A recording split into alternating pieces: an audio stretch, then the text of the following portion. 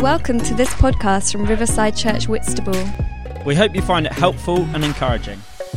If you would like to find out more information about us, why not check out our website at riversideuk.org, our Facebook page, or follow us on Twitter at @WhitRiverside.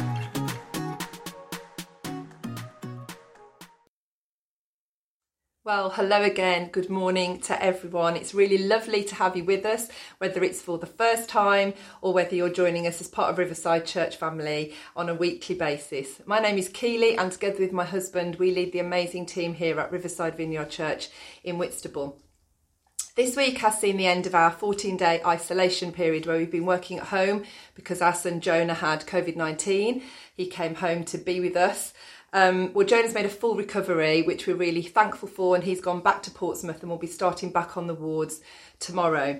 We loved going back to Riverside on Friday to see the team, and really me and Simon and Tina have had very few symptoms, and so if we have had COVID-19, it's been really mild. So we thank you for your prayers and your love for us as a family. We really do appreciate it. The pantry project at Riverside has been going great as food has been going out to those in need. We have had food come in from all different sources, and we're really grateful for that and for all the work that Chris Cornell, our local councillor, has been doing on that. We just keep trusting God to fill our jars of oil and to keep them overflowing. And please pray that for us, because there's nothing else we've got, only the provision of the Lord to help us in these times. Can I encourage all of you? I mentioned last week about the legacy video. If you haven't watched it, I would really encourage you to do that. There's a great prophecy at the end by Carol Wimber, and I think you'll be really inspired. You can click on the link in the email or just head over to the YouTube channel, the Vineyard YouTube channel, and you'll be able to watch it there. We really miss you. I miss you, miss seeing you all on a Sunday, but we love you. We're praying for you. Really hope you gained something from the service this morning. Hello and welcome back. Good to see you again. Well, I can't see you, but you can see me. Welcome back to our online series, Teach Us to Pray. It's good to have you back with us today. Over the past couple of weeks, we've been looking at what it means to find that secret place in prayer.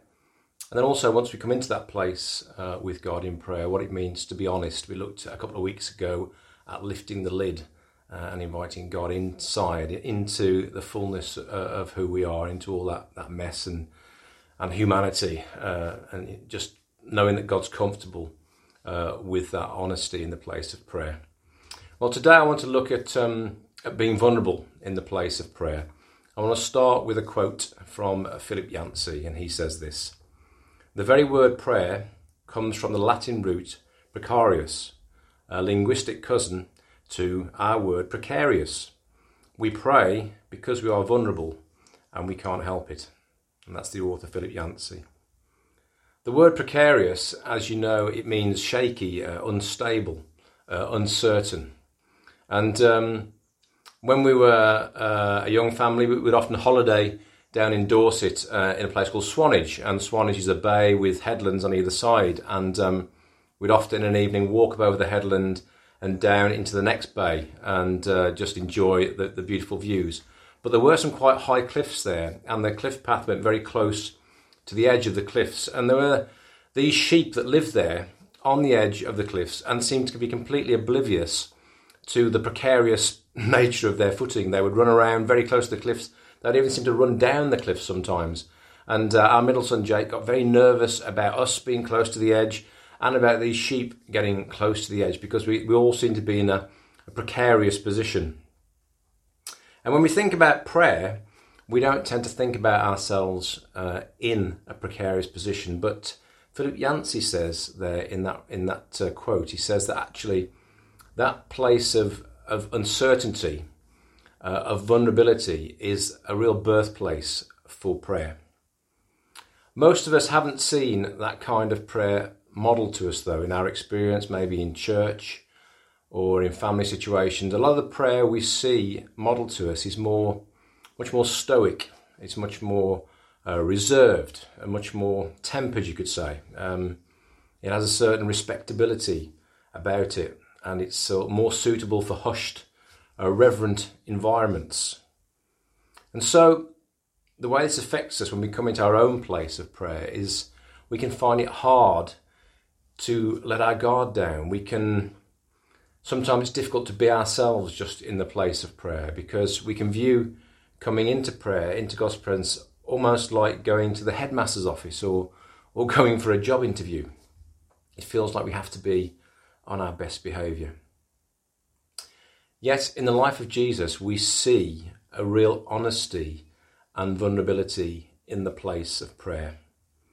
In Hebrews chapter 5, verse 7 says this: "During the days of Jesus' life on earth, he offered up prayers and petitions with fervent cries and tears to the one who could save him from death."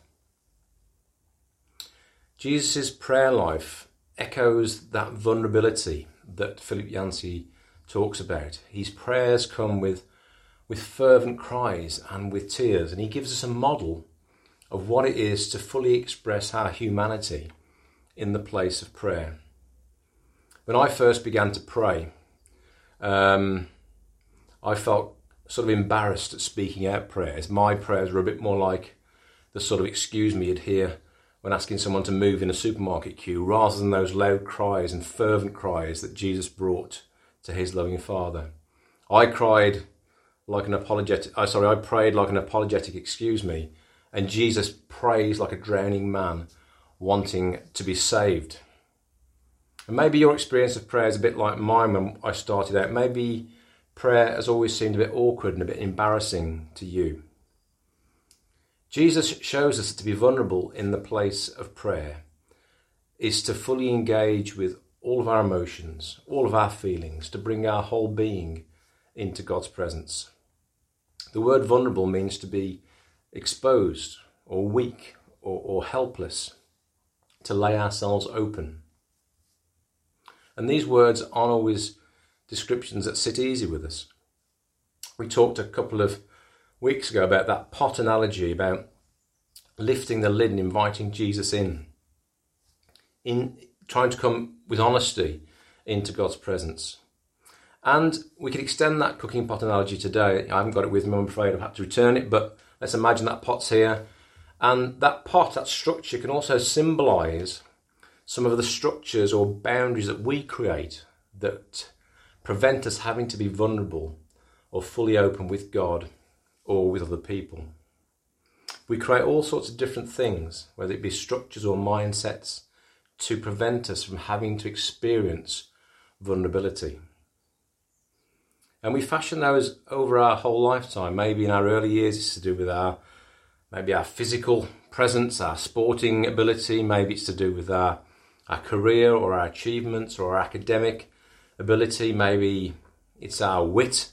Maybe it's a whole host of things. These things become a shield that protects us from having to fully reveal who we are. I want to show you a video clip today from a lady called Brené Brown. Brené is a research professor at a university in Houston. And back in 2010, she was invited to give a talk on her research to an audience there. And she'd been looking into what is it that helps people connect with each other. So let's watch this video and we'll come back and talk about it in a moment. So very quickly, really about 6 weeks into this research, I ran into this unnamed thing that absolutely unraveled connection in a way that I didn't understand or had never seen.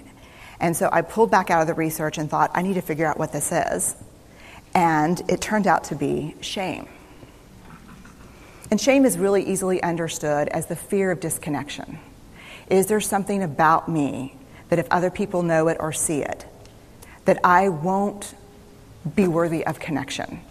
The things I can tell you about it, it's universal. We all have it. The only people who don't experience shame have no capacity for human empathy or connection. No one wants to talk about it, and the less you talk about it, the more you have it. What underpinned this shame, this I'm not good enough, which we all know that feeling, I'm not blank enough, I'm not thin enough, rich enough, beautiful enough, smart enough, promoted enough. The thing that underpinned this was excruciating vulnerability. This idea of, in order for connection to happen, we have to allow ourselves to be seen, really seen.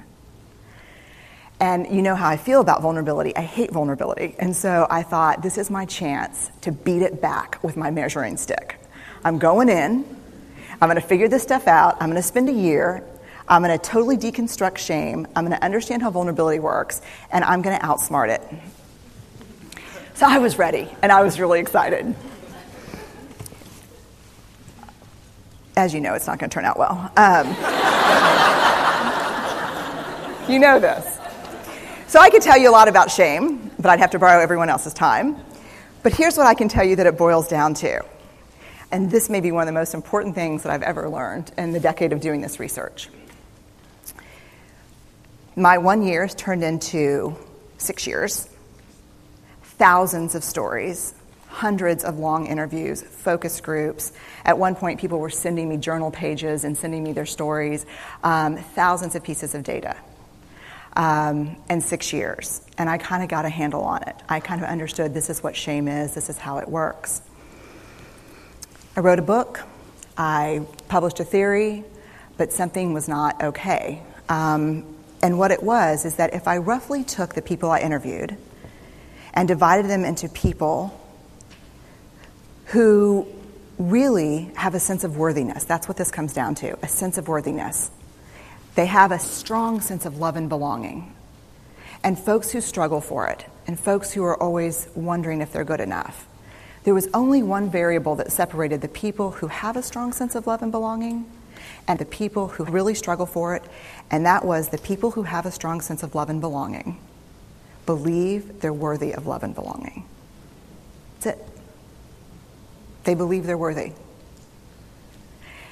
And to me, the hard part of the one thing that keeps us out of connection is our fear that we're not worthy of connection, was something that personally and professionally I felt like I needed to understand better.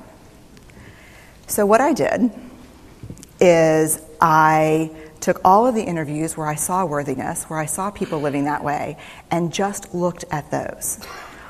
What do these people have in common? And I have a slight office supply addiction, but that's another talk. So I had a manila notebook, a manila folder, and I had a Sharpie. And I was like, what am I going to call this research? And the first words that came to my mind were wholehearted. These are kind of wholehearted people living from this deep sense of worthiness. So I wrote at the top of the manila folder. And I started looking at the data. In fact, I did it first in this in a 4-day very intensive data analysis where I went back, pulled these interviews, pulled the stories, pulled the incidents. What's the theme? What's the pattern? My husband left town with the kids because I always go into this kind of Jackson Pollock crazy thing where I'm just like writing and going and kind of just in my researcher mode. And so here's what I found.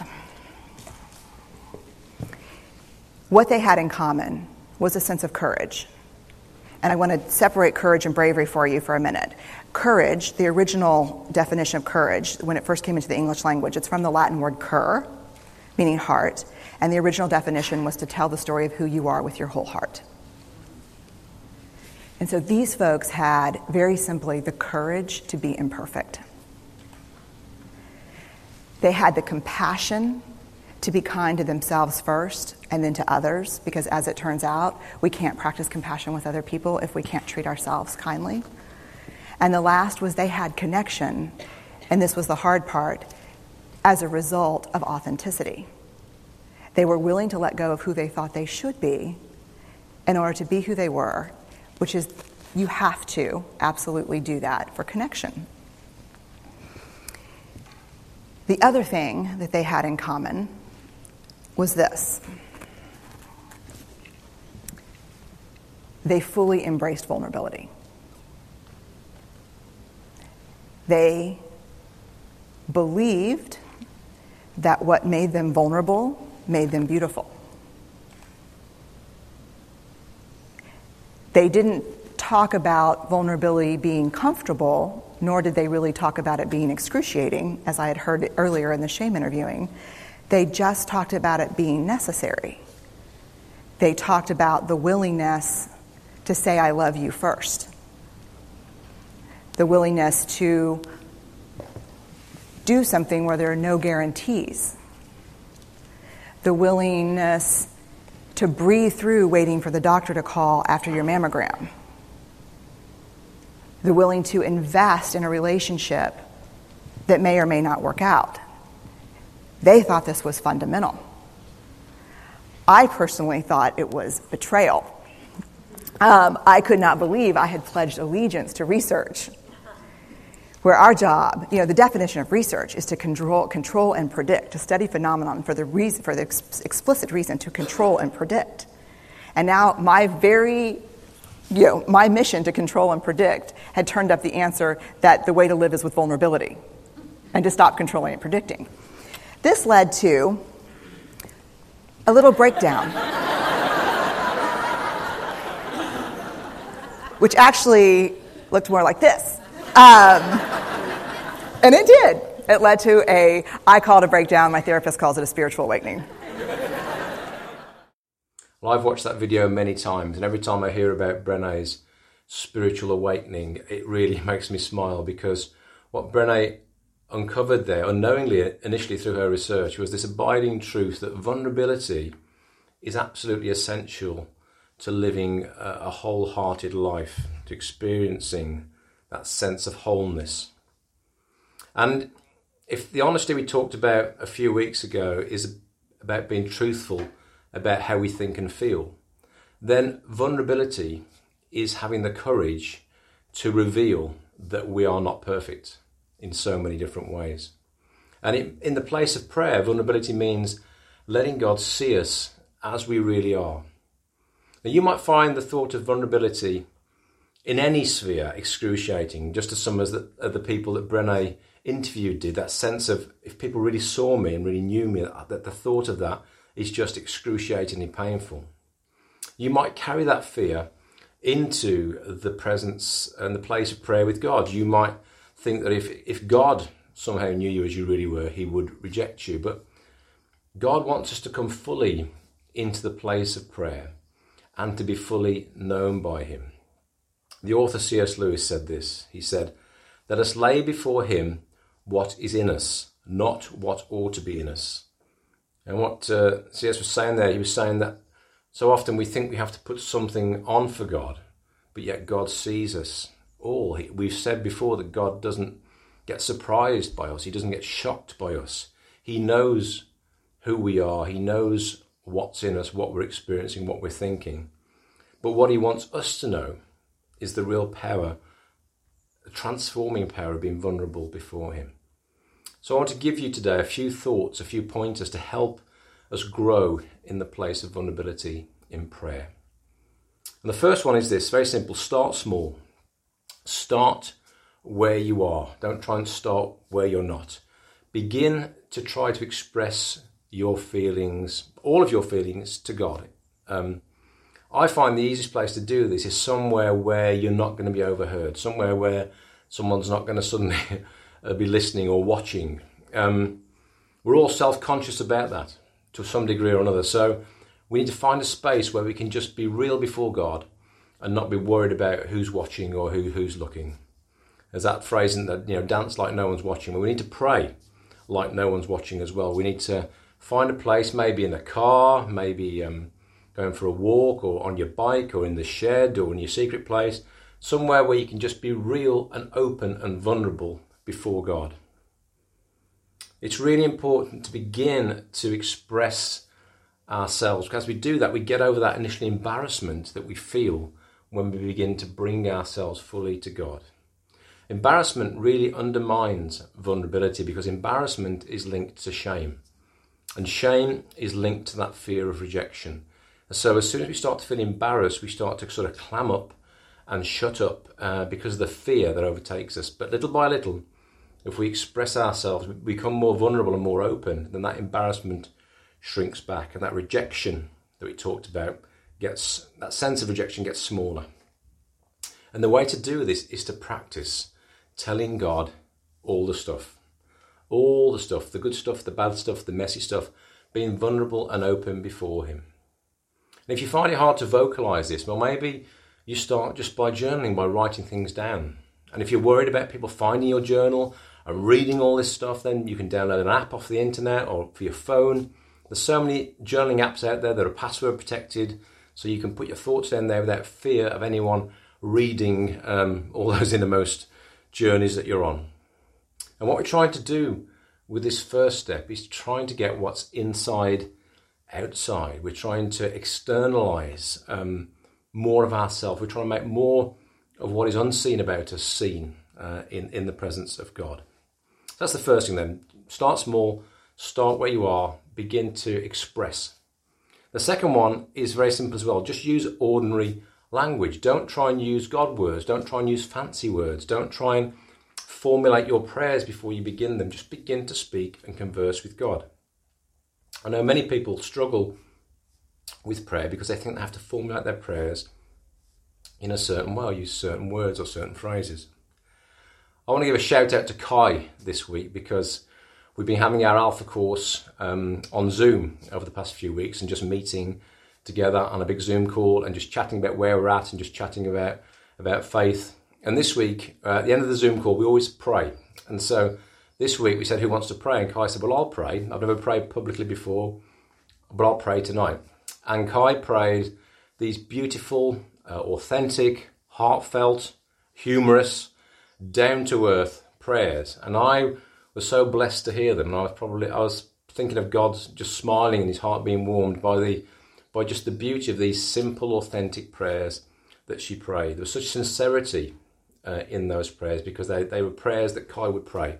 They weren't prayers that she tried to take from somebody else or something that was unauthentic.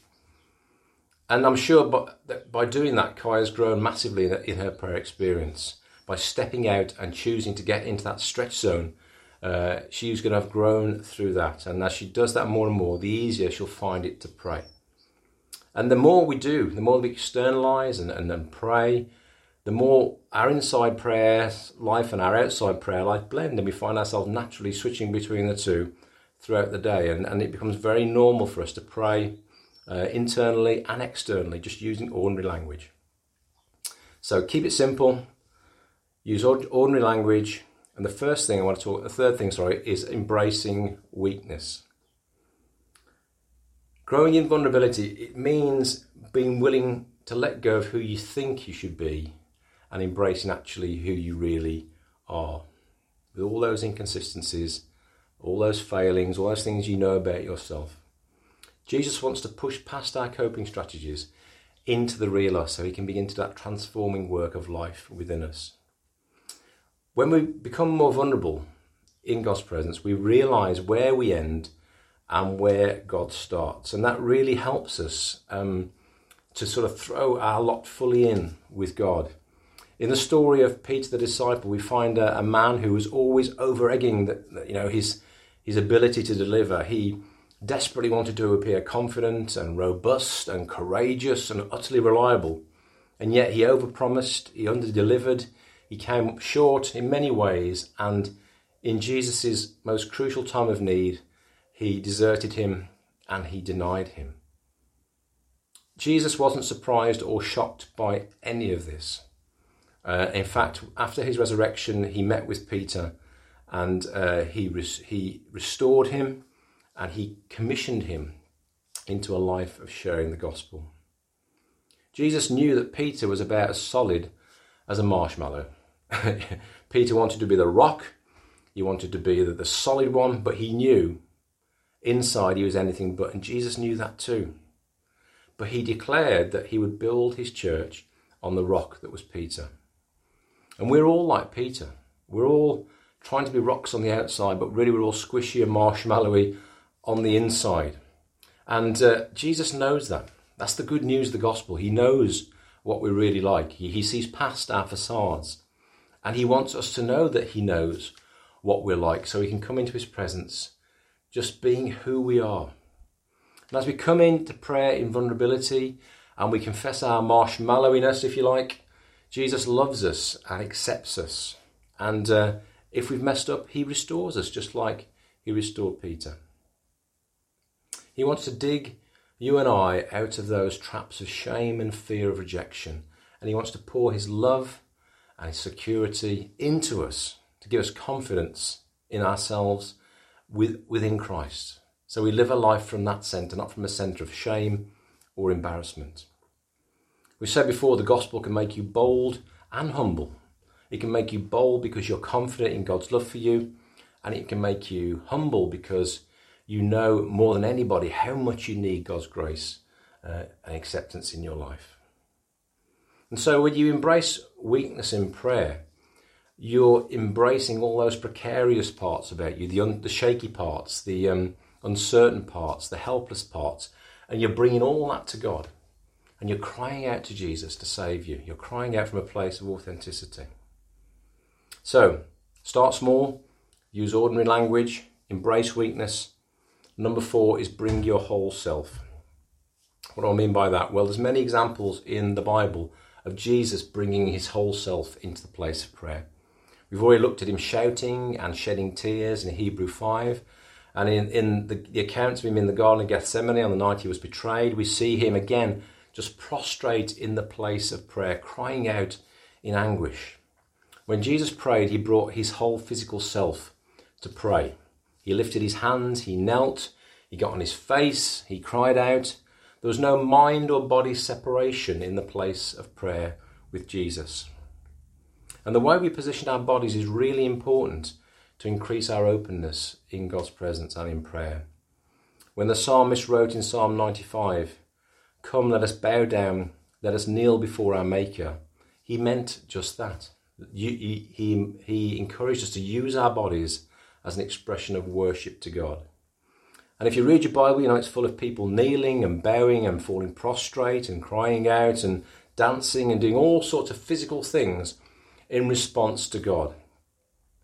Yet somehow, I think a lot of that has been lost in the Western church. We lose sight of the fact that God wants us to bring our whole selves into the place of prayer.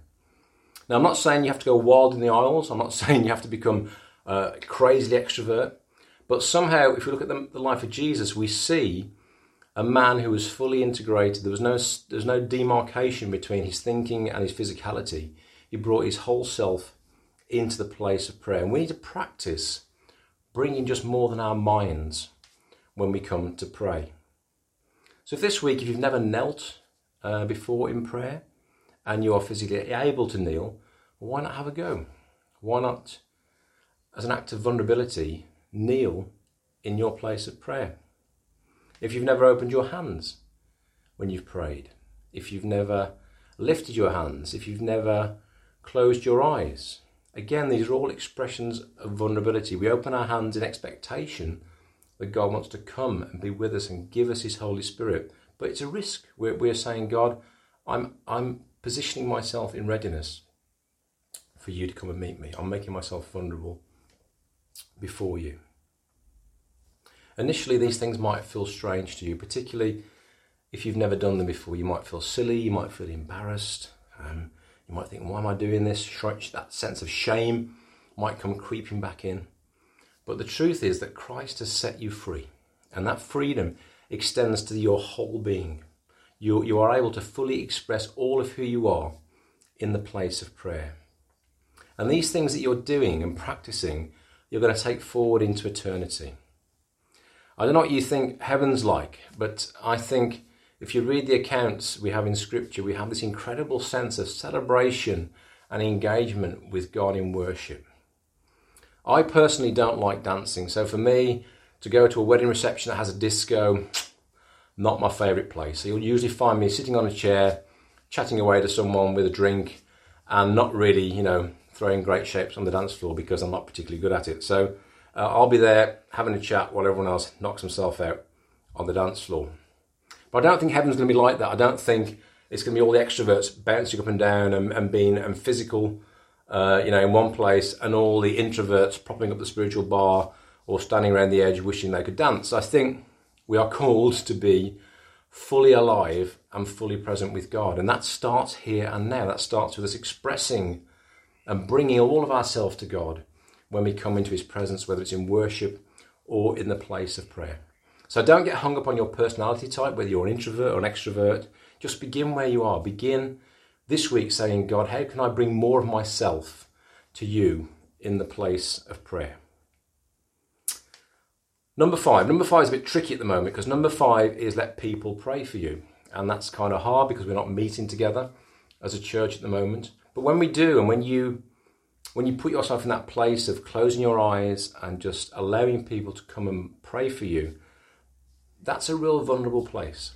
And it's a fantastic place of growth, because when you put yourself in that place, you're putting yourself open before God and before people. And again, some of you might have never responded to a call to ministry. You might have thought, that's just a bridge too far for me, because what's going to happen? I've got to, will someone pray for me? Or will I be left standing on my own? What will God do? What will they say? What will happen? And you might have all these fears about what might happen in the place of ministry. I don't know if you've ever played that game, the trust game, where you close your eyes and you just kind of do this and fall backwards, and you have some people catch you.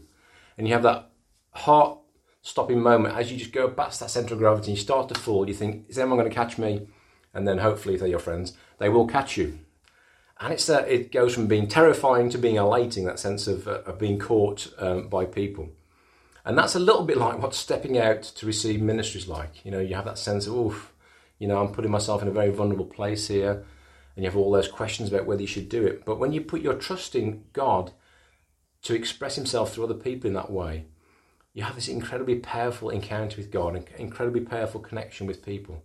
And so I'd really encourage you again, if you have chance this week and there's people in your house maybe who can pray for you, or just make a little note. Next time we get together as church and we gather, I'm going to make sure I respond to that ministry call. I'm going to put myself in that place of vulnerability. So I want to experience God's blessing and I want to grow in intimacy. Okay, the last one, guys, is number 6, be thankful. The Bible tells us to pray with thanksgiving. That's in Philippians 4:6. And Colossians 4:2 says, devote yourselves to prayer and be thankful. Why does expressing thanks help us grow in vulnerability? Well, because when we do it, we're expressing appreciation for our lives, for all the parts of our lives, the good bits, the bad bits, the bits we think are perfect, the bits we know are imperfect. We're bringing all that to God, and we're saying, God, I see you in it all. I recognise you in it all, and I want to thank you for how you've made me, where you've placed me, all the things that are around me. And we that allows us to see the beauty in the ordinary of what God has placed us in. Sometimes we spend a lot of time looking at other people's pretend perfect lives and think that's the life I want. And it makes us feel so dissatisfied with where we are now. But actually, by giving thanks for everything, including the imperfect, including that sense of, God, I just thank you for it all. It helps us grow. It helps us recognise that God's in all the stuff, the messy stuff, the simple stuff, the good stuff. As we thank him, we deepen our trust again with him, and we're saying, God, even though I don't fully understand it all, I trust that you're in it, and I know that you're for me, I know that you love me. Okay, so let's just sum up today's talk. When we allow ourselves to be vulnerable in the place of prayer, we will become more alive. We become more of who we're supposed to be. We stop trying to control God and control other people, and we embrace all those don't knows that life is full of. We just don't know. We don't fully understand. If we don't allow ourselves to be vulnerable, what happens is we just tend to numb ourselves to some level. Or we keep ourselves so distracted or so occupied that the real us never really catches up with us. We're always trying to run ahead so that the real person that we are, that we know has all these inconsistencies and failings and imperfections, we never allow that person to really catch up with us. We keep ourselves one step ahead. But the problem is, guys, we can't just numb one part of our lives and not numb others. If we numb vulnerability, if we avoid vulnerability, then we will numb joy, and that sense of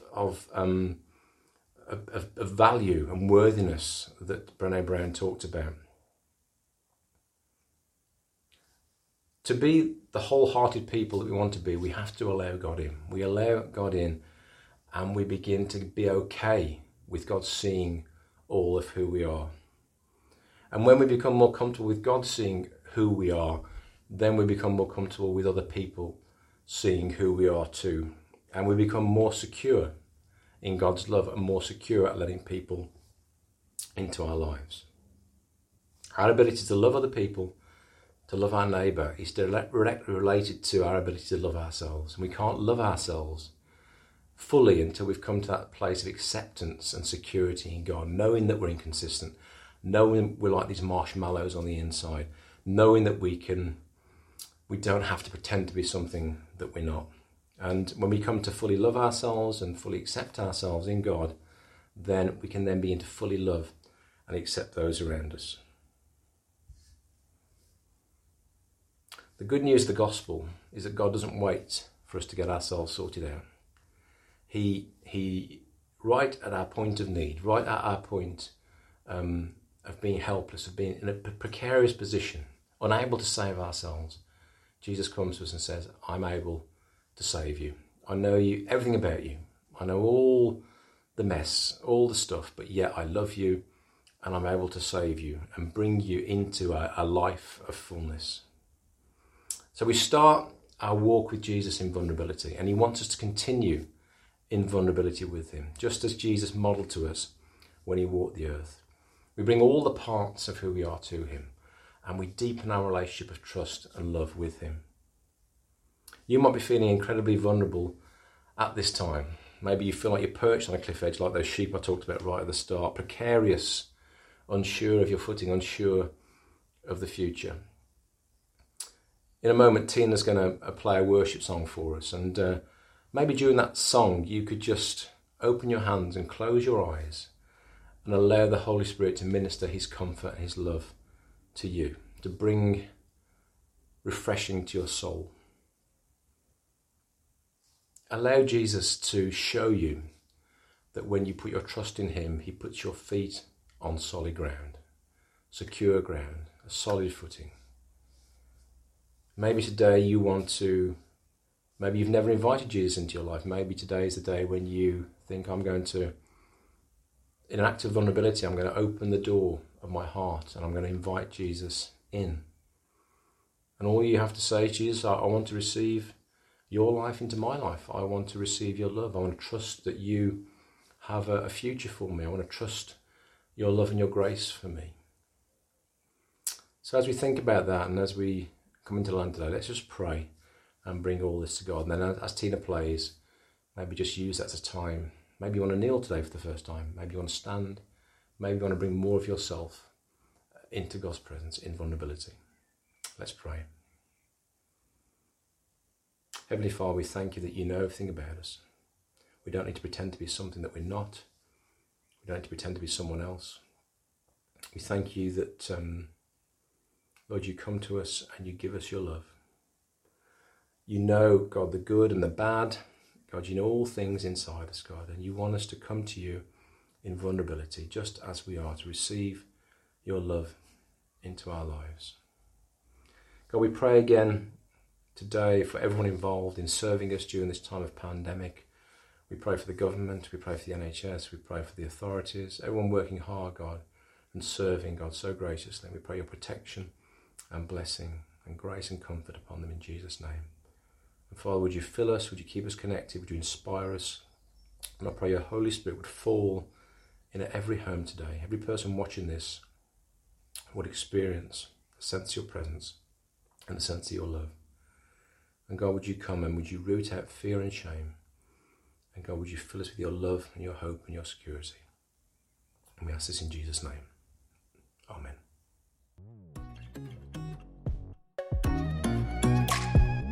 Thank you for listening. If you'd like to contact us about this talk, To hear more or to find out about Riverside Church Whitstable, then visit our website at riversideuk.org. Also, you can contact us through our Facebook page or tweet us at Whit Riverside.